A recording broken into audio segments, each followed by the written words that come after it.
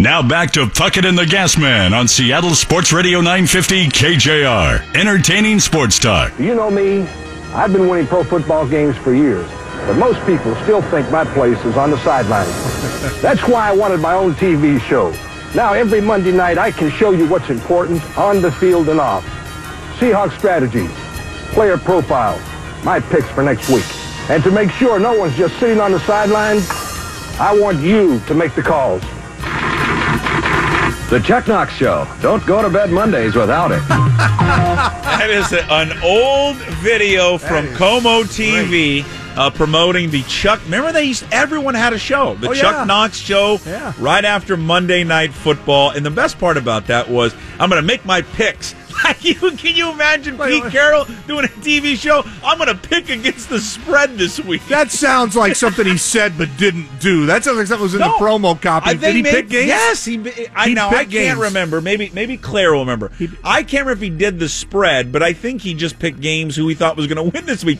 But name me a coach and he would even do that now. That is a great piece of audio. Don't go to bed without it. Long-time Seahawks reporter Clare Farnsworth, a gentleman who covered the team for a very long time, back for the Seattle PI and then later for Seahawks.com. The man who no one looks better in a visor and then /Tevas than Clare Farnsworth. He's wearing them right now. That's all he's got on. And he joins us on the Beacon Plumbing Hotline. Clare, it has been far too long. It's great to catch up with you. I wish we were catching up on better circumstances, but how are you? I'm great. I'm really glad that they were finally able to get you two guys on the air together. Jason, nothing personal against you, but does anybody tell better stories than Mike Gastineau? Wow, that coming from you. I used to think that when I would listen to you back in the day, Mike, it was just like, okay, this guy can tell a story. Well, I appreciate it. We have a fan, and that's nice to know. Now that we can build on this. We can build on. Puck mentions that it would have been nice to not have these circumstances. On the other hand, and it's a shame that Chuck, that dementia thing, man, that's the worst of them all. I think they're all bad, but boy, that's when you lose your mind. But what a life this guy had, Claire. On the one hand, it's sad that he's gone, but geez, he filled his life with stuff. Yeah, he really did. The last time I saw him was the week of the Super Bowl, and the Seahawks should have won in Arizona. Remember that game, that play? Yeah. He's been in pretty bad shape for a while, and the dementia had really gotten bad. I talked to him actually quite a bit, and I'm not sure he remembered who I was, and I'm sure he didn't remember talking to me because everybody was coming up and talking to him. But he was. If you have a chance, if you haven't already, years ago, Bill Plaschke, who was then working at the Seattle PI and now works at the LA Times, wrote Hard Knocks, the definitive Chuck Knox biography. And if you can get your hands on that, and I always tell people, just read the early life stuff. Once he kind of got into the NFL, it was like, okay, whatever. But the stuff about growing up in Swickley and his dad, and it really gives you a good feel for who Chuck was and why he was the way he was, which was oftentimes very frustrating for those who were trying to cover him, but also oftentimes very delightful and delighting. Well, Clare Farnsworth, longtime Seahawks reporter of the Seattle PI, and then also Seahawks.com. We were explaining that to our producer Jackson, who you spoke to earlier, is that Jackson's 26 years old. He knows obviously who Chuck Knox is, but we were talking in the sports pit, all three of us, and he was like, well, what was he like? And explaining to Jackson, what Chuck was like, and I just said, he's from Pennsylvania. It's blue collar. It's steel work town. It's just you take your lunch pail to work. He was, and then Gas, said it perfectly. He was as old school as they come when it comes to football. Yeah, he coached old school. And also you need to point out, before he became a head coach and three-time NFL Coach of the Year with the Los Angeles Rams, the Buffalo Bills, and the Seahawks, this guy was an offensive line coach. So that gives you a little bit of the mentality that went into it as well. And, many wonderful stories about, just how he related to the players. They pretty much all loved him. What a great guy to play for. And I think because of that background, and Chuck was Chuck, and you mentioned, that was one of his things. Bring your lunch pail and your hard hat. We're going to put in a good day's work here. And he got here at a critical time, Claire. I think it was maybe Larry Stone I read this morning talking about how the expansion Sheen was starting to fade a little bit. Okay, it's kind of fun. We got a team, but you got to win a little bit. And he came in and plugged in and did his thing and got this city. I think the city already cared about pro football, but got them to really care. You got to win to make it special, and that's what he did. Yeah, and they'd had a couple of, the Jim Zorn to Steve Largent, that all that excitement of, they had a couple decent teams, early in the expansion period, but then it kind of went downhill in a hurry.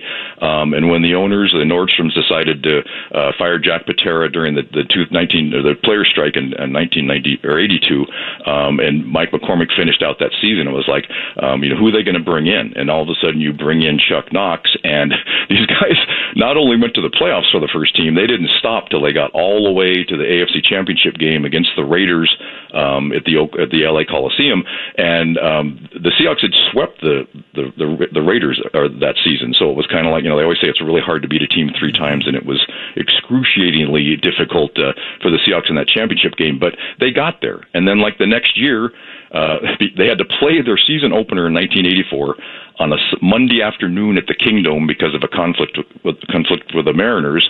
And then Kurt Warner goes out and blows out his knee in the first half, and you're just going, oh my God, here we go. What's going to happen? Well, Ground Chuck, as his offense was, lovingly referred to, turned into Air Knox, and Dave Craig started throwing the ball all over the place, and they went 12-4. I mean, so it's just, and it just the stuff that he was able to do, and in his first 6 seasons, they went to the playoffs 4 times and won 3 playoff games. And if you go back to the 7 years before he got here and the 10 after he left, the Seahawks did not appear in the postseason, and they had only 3 winning seasons. So that gives you, that's, talk about winning. That's the context right there. That's what these guys were able to do was win under him until his shtick wore out, and they eventually moved on after Bering, bought the team and brought in Tom Flores because he loved the vertical stretch offense that Flores had run with the Raiders, and as you saw, that had passed it. The NFL had passed that by at that point. Yeah, it's weird because I still think, if I'm correct on this, I think if with one more win, Carroll will equal wins with Chuck Knox, but I think Chuck is still number 2 all time, right behind Holmgren in terms of career wins. And listen, there's a lot of fans who are young who just don't remember that. I remember this was, Claire, this was right in my wheelhouse. This is when I fell in love with this team, with sports. Chuck Knox was a head coach. I was 6 years old when in '83. It was just I went every Sunday. We had a truck with a camper on it. We were parked underneath the viaduct when you could park underneath the viaduct on the railroad tracks and tailgate. They were living there, actually. It was humble times. Remember for the when you could tailgate anywhere in this city? And we sat in the 300 level. I think you could still smoke up there. It was out of control. It was, but he was the coach of my generation of falling in love with the Seattle Seahawks, and he was the first guy. He was the first guy to get this thing rolling. And when Holmgren took over, all the stuff that his teams were chasing were stuff that Chuck's team had done. The 12-4 season, the AFC conference championship game, and then it's kind of like under Pete Carroll, it's kind of become, okay, he's trying to outdo the stuff that not only that Chuck did, but that Mike Holmgren did, and you get one Super Bowl championship, and you get 3 feet from a repeat the next year. Whoever takes over for Pete, when his tenure's done, good luck to trying to match that. He's the only guy, right, to take 3 different teams to the playoffs and named a coach of the year with 3 different teams. Nobody's done that, right? Yeah, and it is pretty amazing because he would wear out his welcome in these places, and part of it was that's what happened at the end of the Seahawk tenure when Bering and Ken Hoffman were the owners of the team. Chuck fell into this philosophy of you just play to keep the game close, and then maybe you can make a play or 2 at the end to win it. And they wanted fireworks and bells and whistles and all that stuff, and Chuck just couldn't allow himself to do that. So that was kind of the end. But yeah, it worked in LA the first time he was there, of course. It worked in Buffalo, and then it worked definitely when he came to Seattle. And then the funny thing, his last game as a Seahawks coach was in the Kingdome against the Rams. So in the press box, we're all conjecturing, okay, when the game is over, does Chuck go up the Seahawk tunnel, or does he go up the Ram tunnel and just go back to LA with those guys? It hadn't been announced, but you knew he was going back there because he had a thing with a relationship with Georgia Frontiere, who welcomed him back, and he never had the kind of success in his second tenure with the Rams that he did in the first. Clare Farnsworth, a longtime Seahawks reporter for the Seattle PI, also Seahawks.com. What was your favorite? I mean, there's so many of them, the Knoxisms. I mean, what was the one that just got you every time?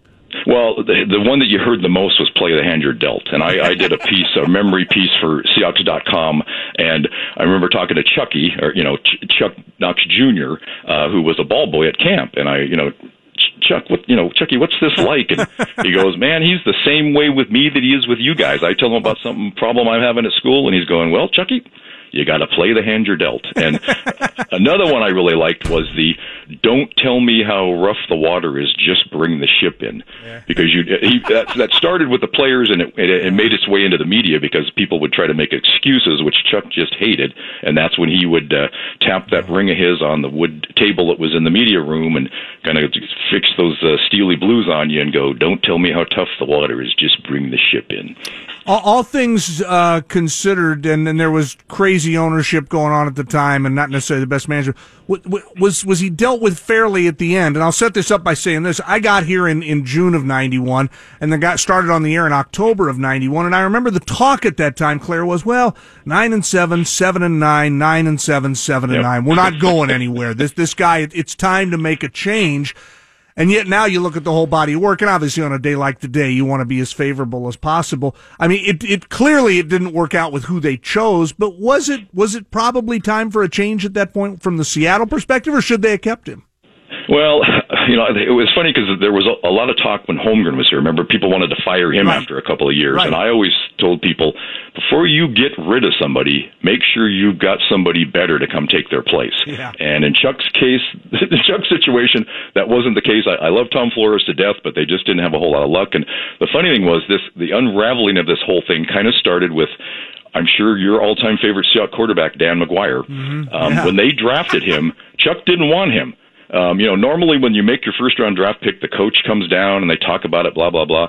Chuck did not show up until the very end of the day, and every time he was asked a question, well, if he can do this like they tell me he can, well, if they're right about this and he can do that, well, and they played him for one half against the Indianapolis Colts, and he looked like, the deer in headlights, and when, Chuck benched him at halftime, went away from it, and Berrien was not happy about this. This was the guy that he wanted, and this is another, I don't want to take up too much of your time, but Berrien was asked what he liked about Dan McGuire.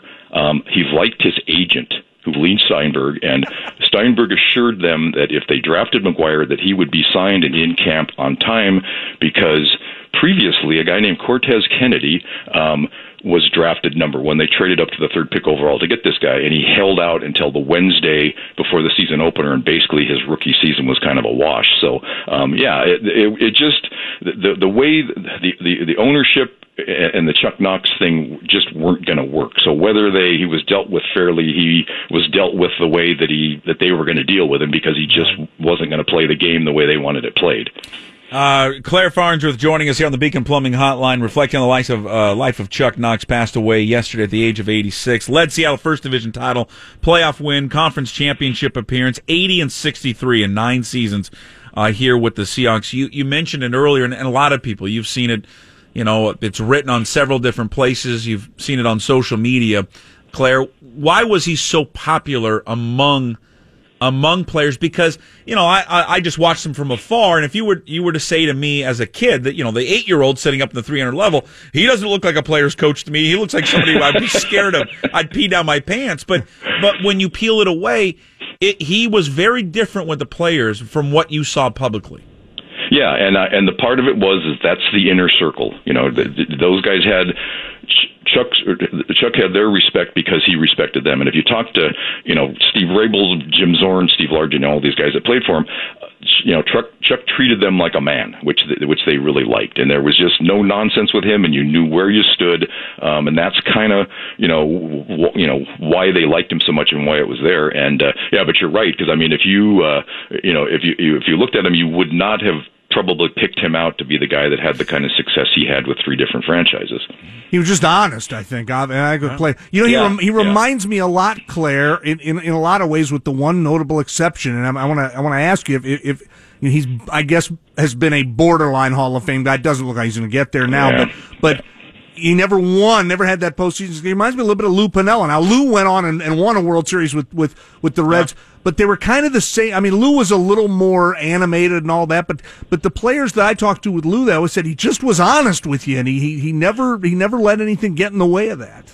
Yeah, like I said, you always knew where you stood with him. You might not always liked it, but you knew, but you knew where it was. There was no ambiguity about it at all. And the funny thing about not getting into the Hall of Fame because he never won the big one. Well, they have that same argument with quarterbacks. And are you going to tell me that Dan Marino and Warren Moon don't belong in the Hall of Fame because they never won the Super Bowl? Right. And that's kind of how I felt about Chuck. That now he might get some recognition in that seniors committee now that they they have, that they can bring these guys in. But in a way, it's too bad that it didn't happen when he was around, because I don't know that there are, I don't know every coach that's ever coached in the league, but of the long time that I covered the team in the league and all the coaches I knew, I don't know of a guy that gave more of himself to it and put as much into it as Chuck did. He just like I said, he had a special relationship with the players because they were the guys that were going to get this done. And we go back to 1987 when they had the players strike.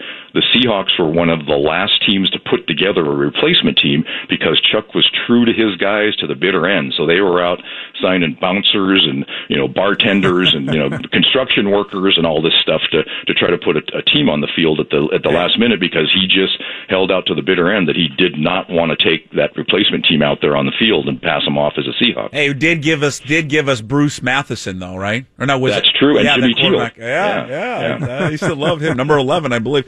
Hey, Claire, it was great catching up with you. It has been far too long. Miss your work and reading it every day, but I'm sure you're enjoying retirement.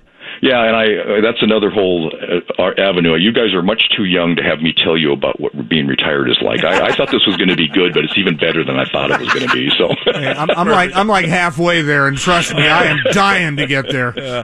Claire, we'll catch up with you soon. Thanks so much for coming on. Okay, I really appreciate talking to you guys. It's really, like you said, the circumstances aren't ideal, but it was nice catching up. Yeah. There he is. Clare Farnsworth, again, a longtime Seahawks reporter for the Seattle PI. We had 2 newspapers in town. It was wonderful. And God, then also I miss those days. Seahawks.com. Remember, you get the morning and was the Times the afternoon one? Yeah, or the PI, and then it became a morning one. Yeah, I know. But God, I love that afternoon newspaper. Oh, the afternoon paper when was I got awesome. Home from school. Well, and it was perfect for doing afternoon radio. Yeah, it was like, hey, look, a whole fresh new take on new. things. Before the interweb. Yeah. I remember running into Claire. I want to say it was the Saturday morning of Super Bowl 40 in Detroit when they'd lose to Pittsburgh. And just telling us, I'm happy for everybody in this organization, but I'm really happy for you because you put in, Claire had put in the time covering, and to a certain extent, journalists are like, whatever, I cover the team. But it's much more fun when you get once in a while a bite at the Big Apple. Sure. Like, let's write a Super Bowl story and see how that feels. And I was happy for him because after all those guys who had been around for so long. Let's reflect a little bit more on Chuck Knox and his impact really in this market when it came to football, because it was him and another guy that I think kind of shaped, our love and fandom and obsession with the sport.